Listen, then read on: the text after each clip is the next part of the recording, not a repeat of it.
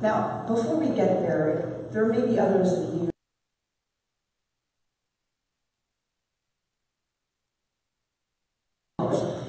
So Voltaire is considered one of France's greatest Enlightenment philosophers and writers, inspired by the ideals of religion. He's the author of the famed satirical novel Candide, written in 1759, which is filled with philosophical and religious parody and uses an extended gardening metaphor, so hold that in mind. There's a great debate on whether Voltaire was making an actual statement about embracing a pessimistic philosophy, or, as I prefer to believe, he was trying to encourage people to be actively involved to improve society. So with that as context, I give you November, Remembering Voltaire by Jane Hirshfield. In the evenings, I scrape my fingernails clean, hunt through old catalogs for new seed, oil work boots and shears. This garden is no metaphor, more a task that swallows you into itself, earth using, as always, everything it can. I lend myself to unpromising winter dirt with leaf mold and bulb, plant into the oncoming cold. Not that I ever thought the philosopher meant to be taken literally, but with no invented God overhead, I conjure a stubborn faith in rotting that ripens into soil, in an old corn that flowers steadily each spring. Not symbols, but reassurances, like a mother's voice at bedtime, reading a long, familiar book. The known words barely listened to, but bridging for all the nights of a life, each world to the next. And I invite you to listen to our opening song.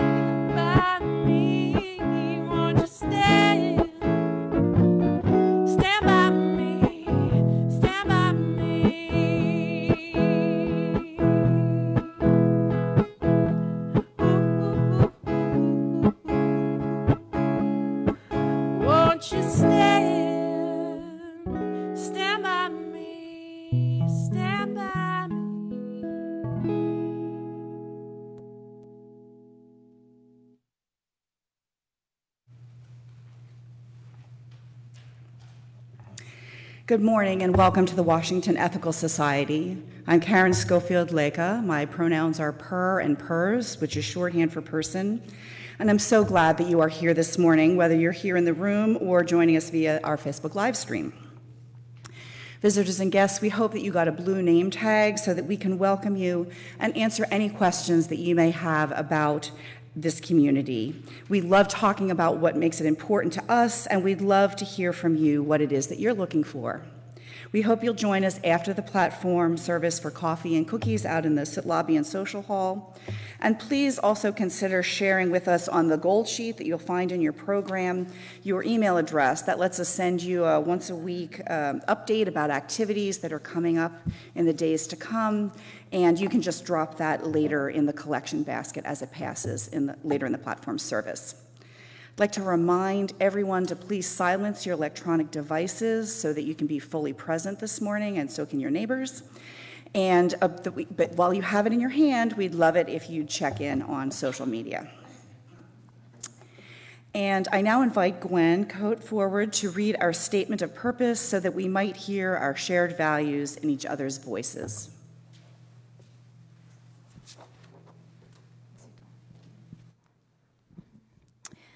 The Washington Ethical Society is a humanistic congregation that affirms the worth of every person. We strive through our relationships to elicit the best in the human spirit. With faith in human goodness, we appreciate each person's unique capacities.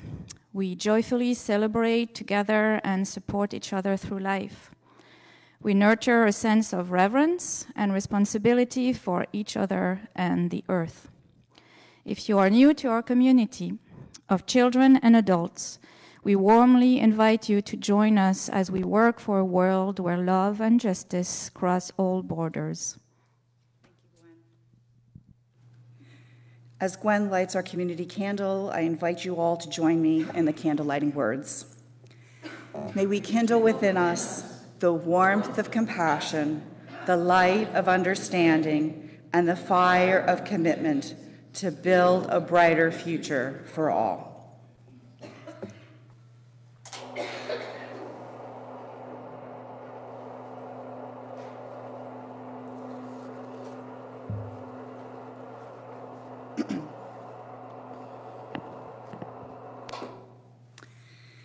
Each week, we ring this bell in solidarity with people around the world. Especially this week, we are holding in our hearts those who have been traumatized by gun violence, and those for whom Thanksgiving is not a time of celebration, but rather of mourning, distress, or loneliness. As we listen to the chime, let us remember our connection to each other and the world around us.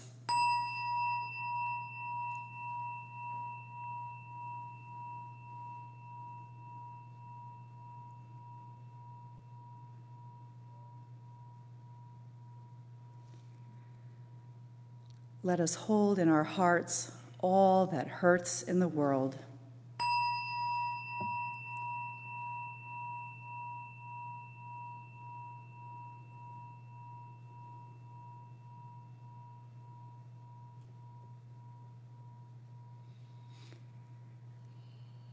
And let us commit ourselves to all that calls for our work and our love.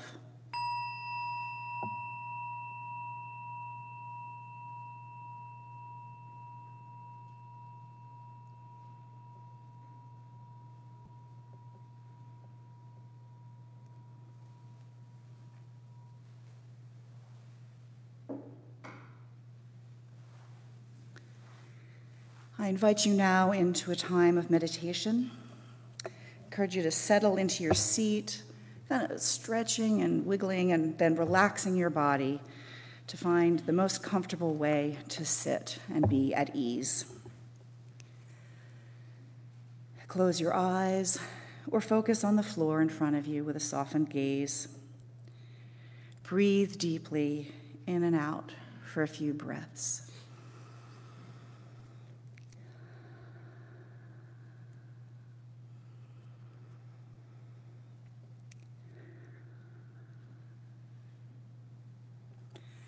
Thursday was Thanksgiving Day, a day often given to gathering with family and friends, filled with nostalgic recollections of times past, or a time for yearning for days that were or might have been.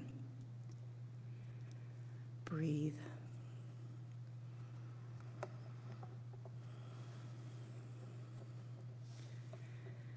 What memories have been entrusted to you? Families pass down stories. Old friends look to one another to remember each other's childhoods. Partners house their vulnerable stories and secrets with each other. We are all protectors and sustainers of memories that keep pieces and parts of others alive. What precious memories do you hold?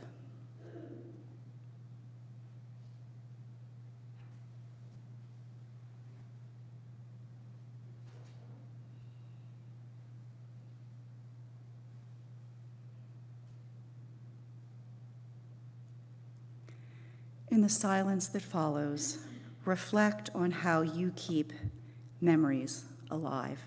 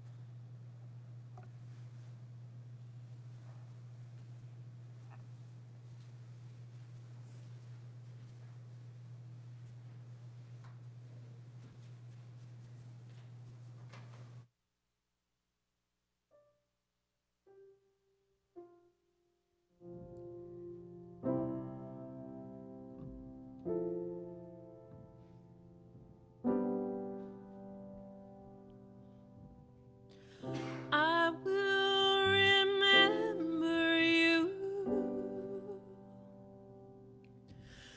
Will you remember me? Know that your life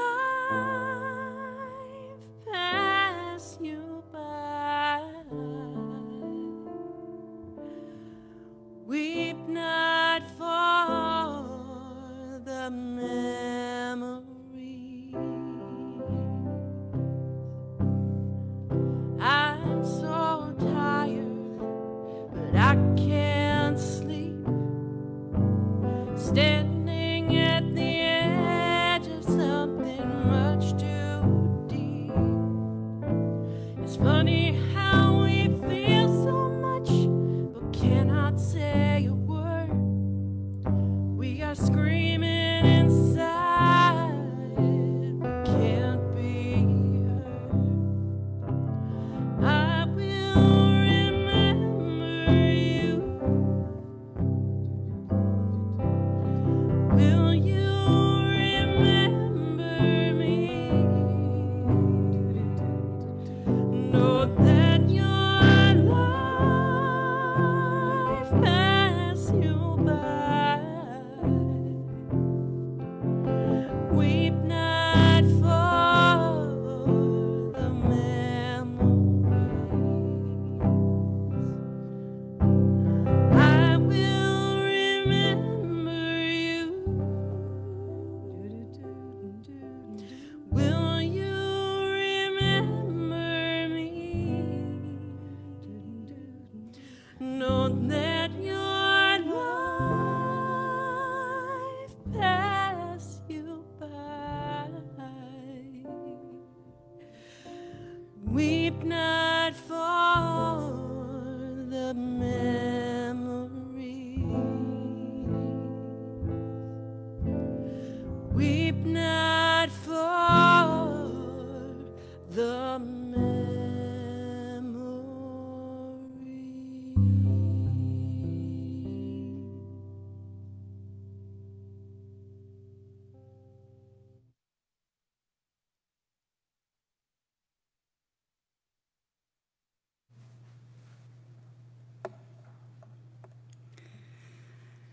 Our speaker this morning is Reverend John Crestwell Jr., who is the Associate Minister at the Unitarian Universalist Church of Annapolis, and also founder of Awake Ministries, where he broadens the emotional, racial, and intercultural competencies of children and adults through contemporary worship, music, mentoring, life coaching, and community service.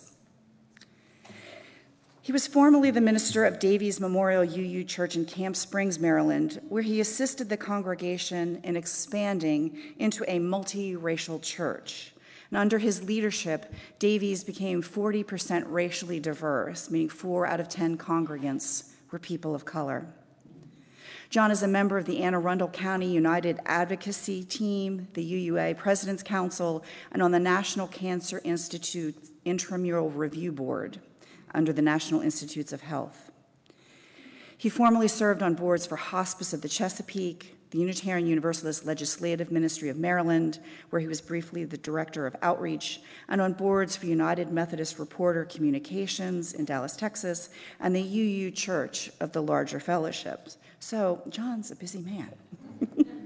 Previous to all of this, he was an affiliated faculty professor at the UU Seminary, Meadville Lombard Theological in Chicago, and also an adjunct professor at Potomac College here in Washington, D.C., where he taught comparative religion, African American history, and public speaking. So I'm sure we're in for a treat this morning. He is author of the books Conversations, The Hidden Truth That Keeps the World from Being at Peace, The Charge of the Chalice, which tells the story of Davies Memorial's growth in racial diversity, and most recently, You Were Made for So Much More, Interfaith Lessons to Transform Our World. And John's also a contributing author in several Skinner House publications. Prior to his ministry, John worked in marketing and advertising. He received a bachelor's in mass media arts from Hampton University and a master's in theology from Wesley Theological Seminary in Washington, D.C., and he is currently working on a PhD in psychology. Reverend Crestwell was the Sunday morning worship leader at the 2012 UUA General Assembly in Phoenix, Arizona, where he delivered a sermon to over 4,000 people. John has always been committed to working with and for the marginalized and is a self-proclaimed UU evangelist. He's married to Joni Crestwell and has 5 mostly adult children, 3 biological and 2 stepchildren. And some may recall that Reverend Crestwell spoke at West 2 years ago on the limits of authenticity, tackling the complicated relationship between individuality, authenticity, and embodying the sacred. We are delighted to have him with us again this morning, and we welcome him warmly to Wes.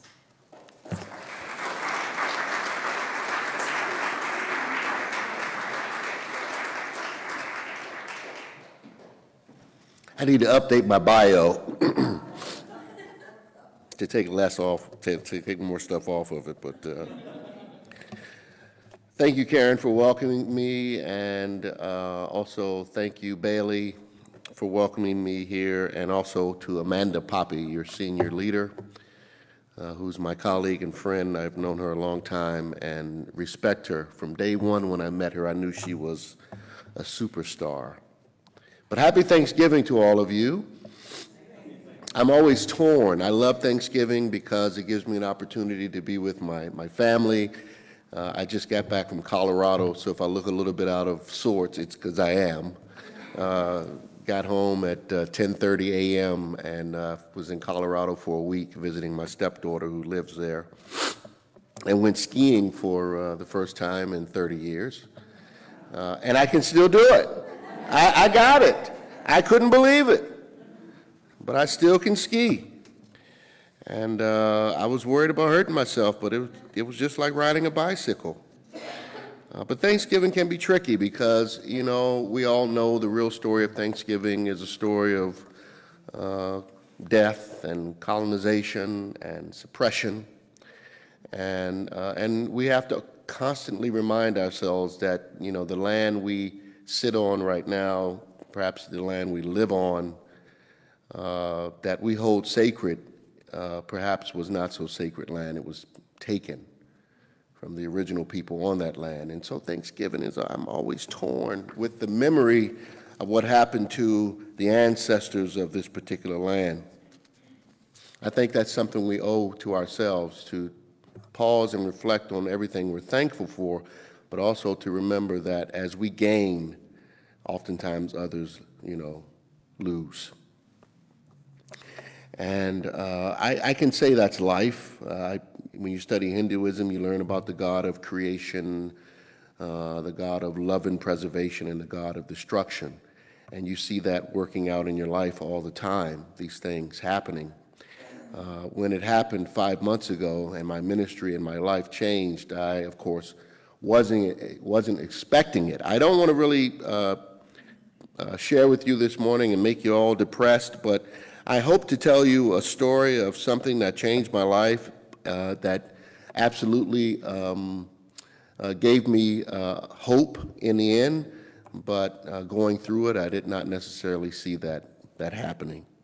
And that was 5 months ago.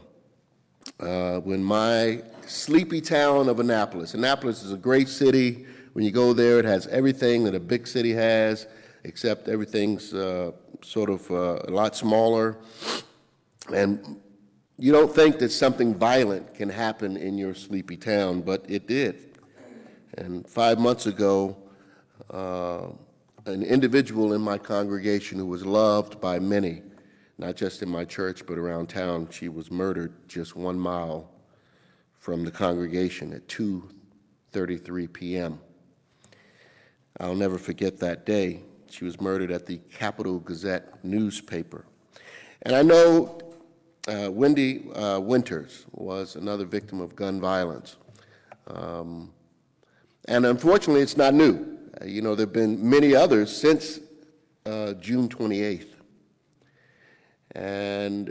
But this message is about memory, and I don't want us to forget I don't want Unitarian Universalists, anyone in my congregation, to forget about Wendy Winters and her sacrifice. Because somewhere around 2:33 p.m., she picked up her trash can and her recycle bin and charged a mentally deranged man who shot her in her chest, killing her. But she died a hero. You see, ironically, we had just had an active shooter training 3 or 4 weeks before the incident. And Wendy was adamant. She was a lead usher in our congregation.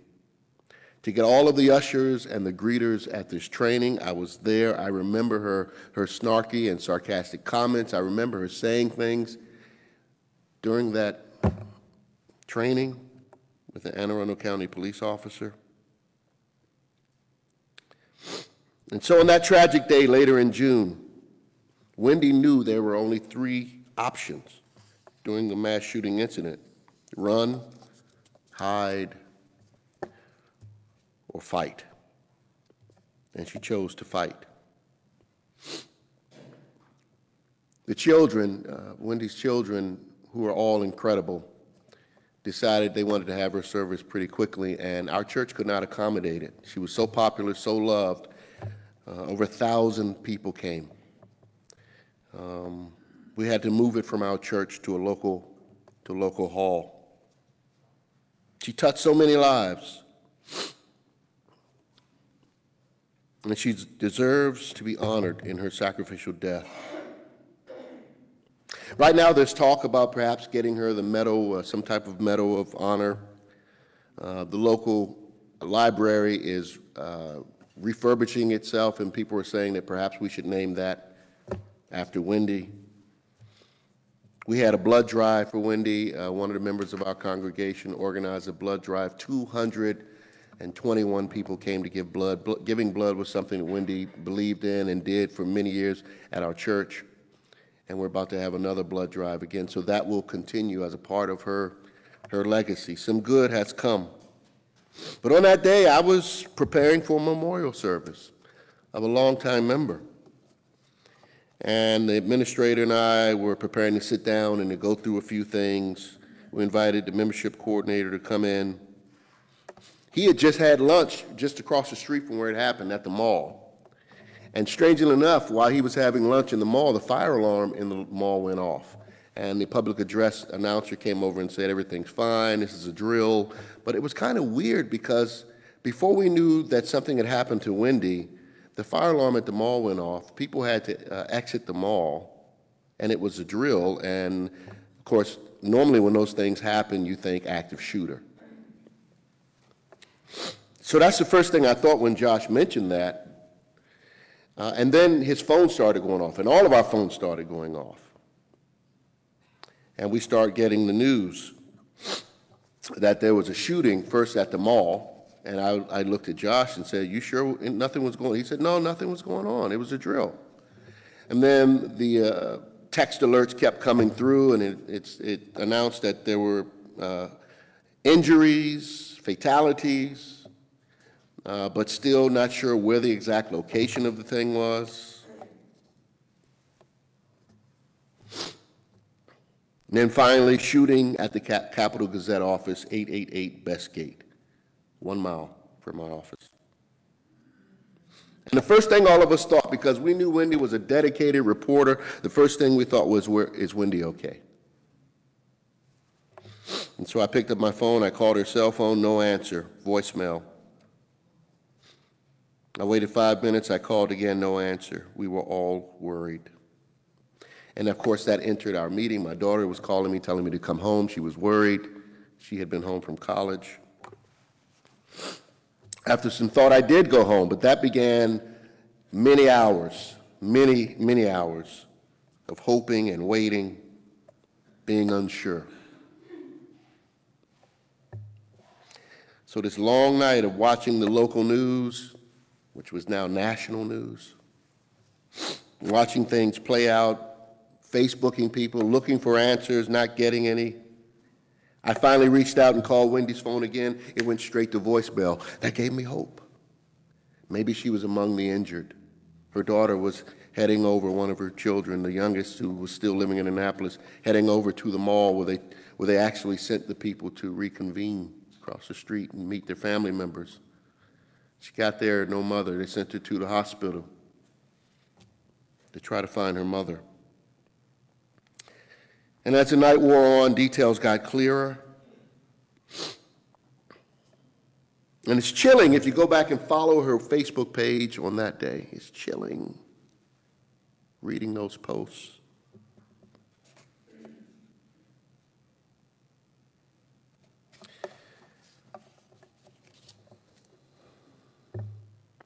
So no one heard from her. And then when her friends began responding, asking, where is Wendy? We all started wondering, this is not good. This is really not good. Around 9 p.m., it was clear that 5 people were dead. And I was really worried now. I contacted one of her 4 children, her oldest, via Facebook Messenger. She was pretty distraught, and she said, I'm about to get on a plane to go to Annapolis.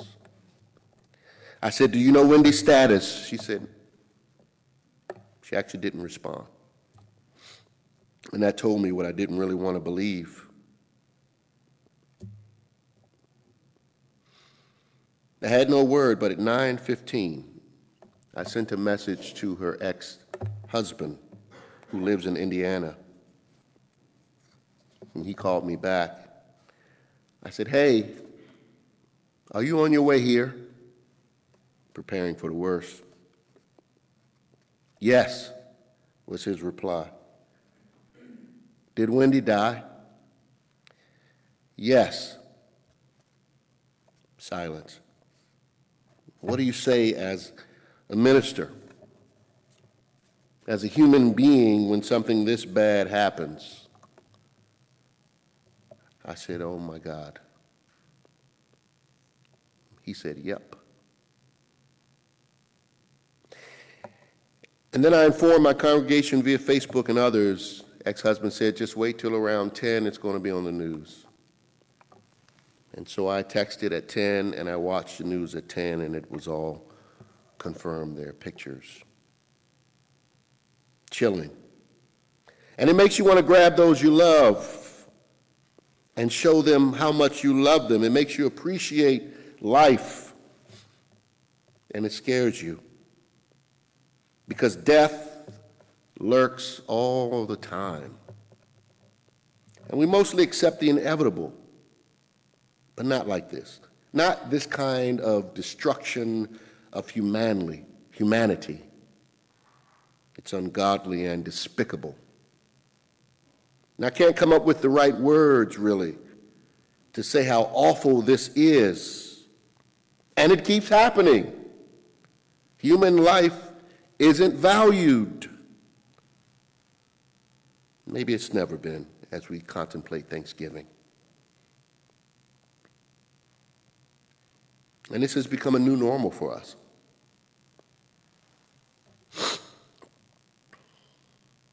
And so we have to really name the issues. I like to name things. Naming something gives it power.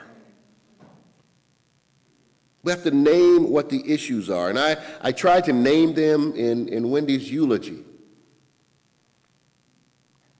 There are many ills in our society, but these three: gun obsession.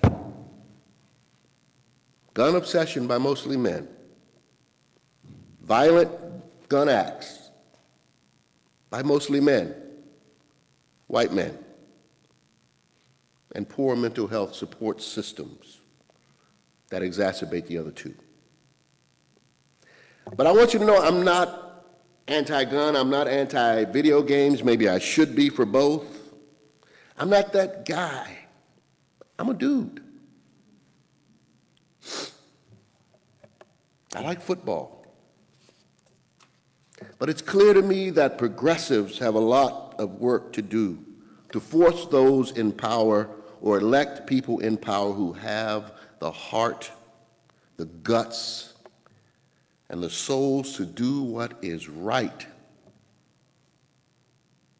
to do what is just around gun control legislation in this country. When will enough blood be shed? We have to create systems and laws that take into account these anomalies, these mentally unstable guys who do a lot of damage when they have easy access to guns of any kind. But I'm not a politician, I am a preacher. And I say that not just to you, I say it to myself, because my message is really not about legislation and laws. That's important. My message is always about love in all of its manifestations and expressions. Because we can do more when we love more, when we let the light of love guide us in our work, in our relationships, in everything that we do. You don't even have to say, what would Jesus do? You could say, what would love do? What would love do? We all fall short. But what would love do?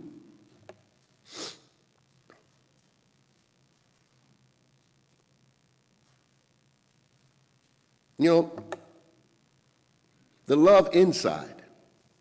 I preached about this last time I was here because for me, everything is a projection. And I like Freud and the others and Jung who talk about this. Everything is a psychological projection. Love in its many manifestations, I'm talking about the love inside of you. You see, when you analyze this neurotic man and others, the one who killed Wendy and these others, and all of the neurotic, psychotic folk out there, oftentimes you'll find that they are loners. Oftentimes you'll find that they lacked self-love. He was another male living on the edges without a community to love and hold him accountable. A societal upchuck for sure. He didn't have any or much human contact, and he grew sicker and sicker, partly his choice. He blamed it on others. Often is the case with individuals like this, cannot accept any personal responsibility for their issues. And maybe they can't. Maybe they are too psychologically deranged. But what would a society leading with love, how would we be dealing with this situation today if we led by love and not by fear? See, our task, we're humanitarians. That's what we do. We hold up love in all of its manifestations and expressions as humanitarians, as the highest form of divinity. And when we do that, we don't project our pain onto others. We don't necessarily kill with guns. A lot of us kill with our words and our deeds. We don't annihilate another human being from the earth, but we can annihilate a relationship through our negligence. So we all have a responsibility. We're all complicit in the creation of this sort of samsara, purgatorial cycle of abuse manifesting in the world. And we stop the cycle and move to nirvana, so to speak, in every relationship that we have by taking responsibility for our pains, for understanding our feelings, accepting our part in a relationship. We live in a society where everybody wants to blame. I don't, even the good guys, even on the good side, everybody's blaming. It's your fault. It's their fault. It's his fault. It's my fault. And I think it emanates certainly from the highest office in the land, for sure, this sense of blame. But what would love say? What would love do? Would love continuously blame and point the finger? How would love recreate how can love recreate our relationships and how we legislate? Pointing the finger doesn't make us better.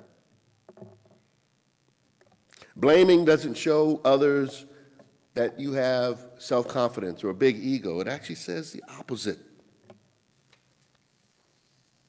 And so we have to help people to understand what love looks like and recognize when hurt people are hurting people. It's a cycle, palpable. And it is a contagion that threatens beloved community. Projection. We resist this toxic engagement by looking up. By looking up to all that is good, all that is righteous. We look up when we forgive. We look up when we let go. We look up when we hold people accountable to the things they say in love. We look up when we attempt to live at the highest level that the sages taught us.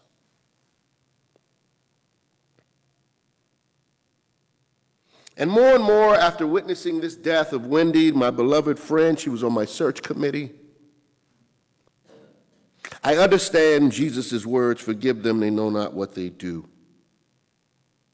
Whether it be politicians or the current president of the United States, or every young person who grabs a gun, or every angry white man, forgive them, they know not what they do. They know not what they do. And I can understand Gandhi's words even clearer today. Be the change you wish to see. Don't succumb to the noise and the distraction that wants to intoxicate you with hate and revenge and malice. The world is still full of good people, filled with generous people. I go everywhere. I went to Colorado. That's a red state. But I saw, and I was in the mountains in the middle of nowhere, I met a lot of nice people. I refuse to let the dialogue of the day direct my understanding of human beings. Most human beings are good and well-intentioned. So we must not cower in fear socially.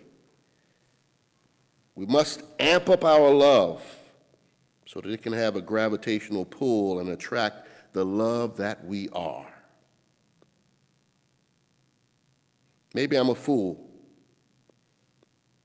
After watching the midterms and all that has transpired over the last few months, but I still believe in my heart, like a good universalist, that human beings do mean to do better and be better, in spite of ourselves, that we are absolutely evolving to something more perfect. You may not see it. Of course, we see glimpses of it, that the moral arc is bending toward justice ever so slowly. We can certainly help that process, shifting our thinking, shifting from fear to courage. And as we ebb and flow, we move ever so closely to that human freedom that some generation will get to live into even more. But we must persist. We must persist in our love and our joy and our thanksgiving. As they say, love the hell out of people. So take this love, take this Thanksgiving and this time of giving, take it with you in the community, take it with you when you advocate, when you petition or rally. Take that holy boldness with you in your relationships, in your home. Eat it, sleep it, drink it, until it becomes your reality. But the truth is, one day we will all have to say goodbye to this life, quickly or slowly. Wendy had 65 years. Some of us may get that many or more or less. But Wendy lived a wonderful life, touched so many lives. 1,000 showed up. We moved it, as I said, from our church to a performing and creative arts center near downtown. She had representatives from the Red Cross.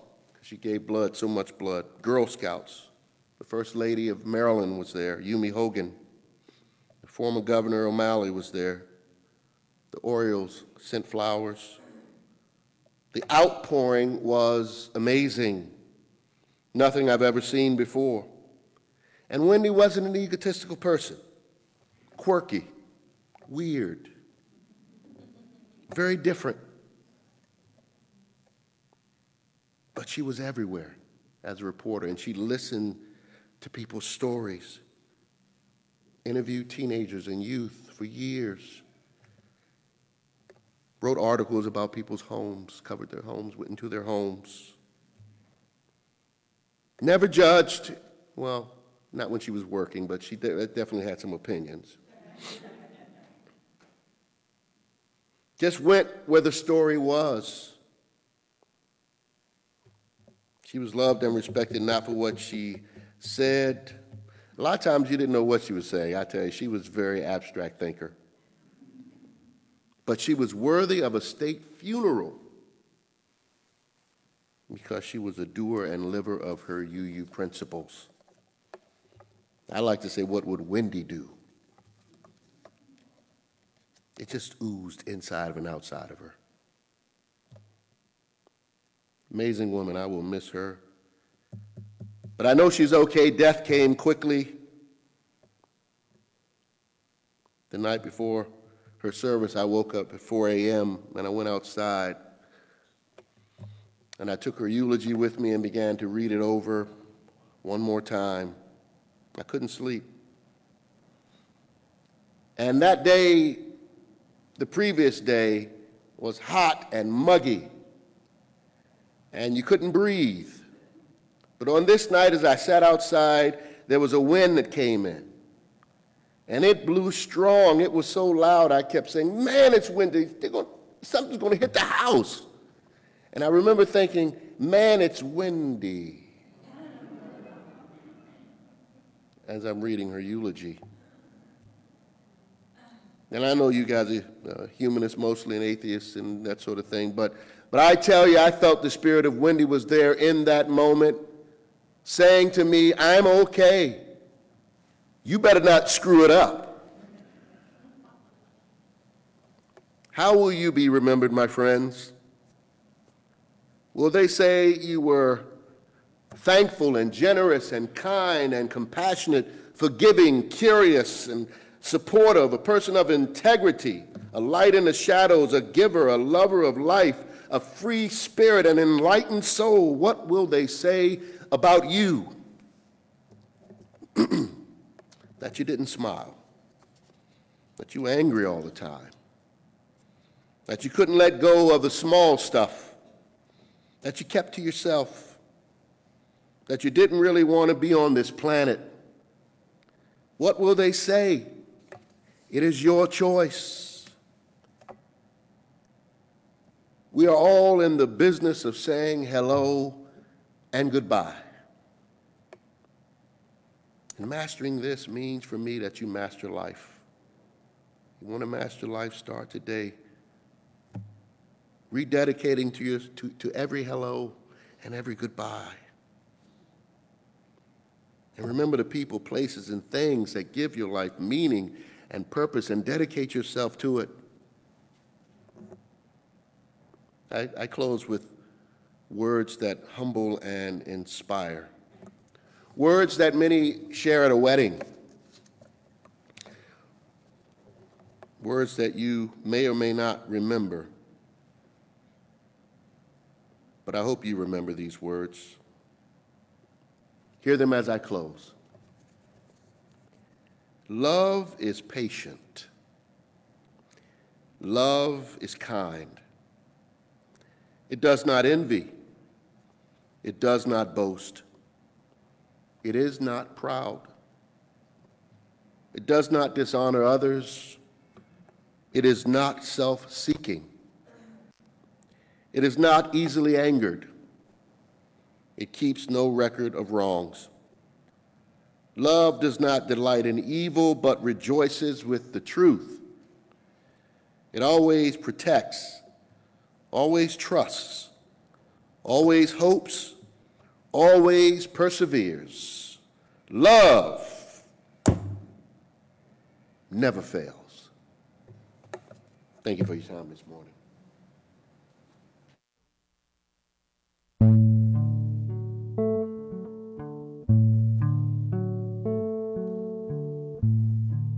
The sun is set, the day is done.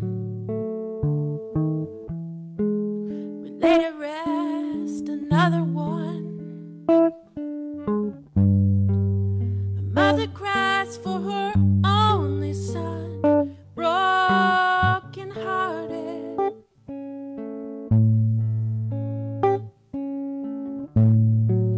We say a prayer or start a fight.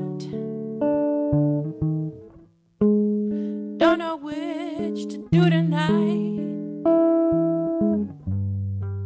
'Cause either way we end up right back where we started. No, we can't just look away. No, we can't just stay the same. No, we can't let tomorrow be another today. 'Cause if we keep doing nothing, nothing will ever change.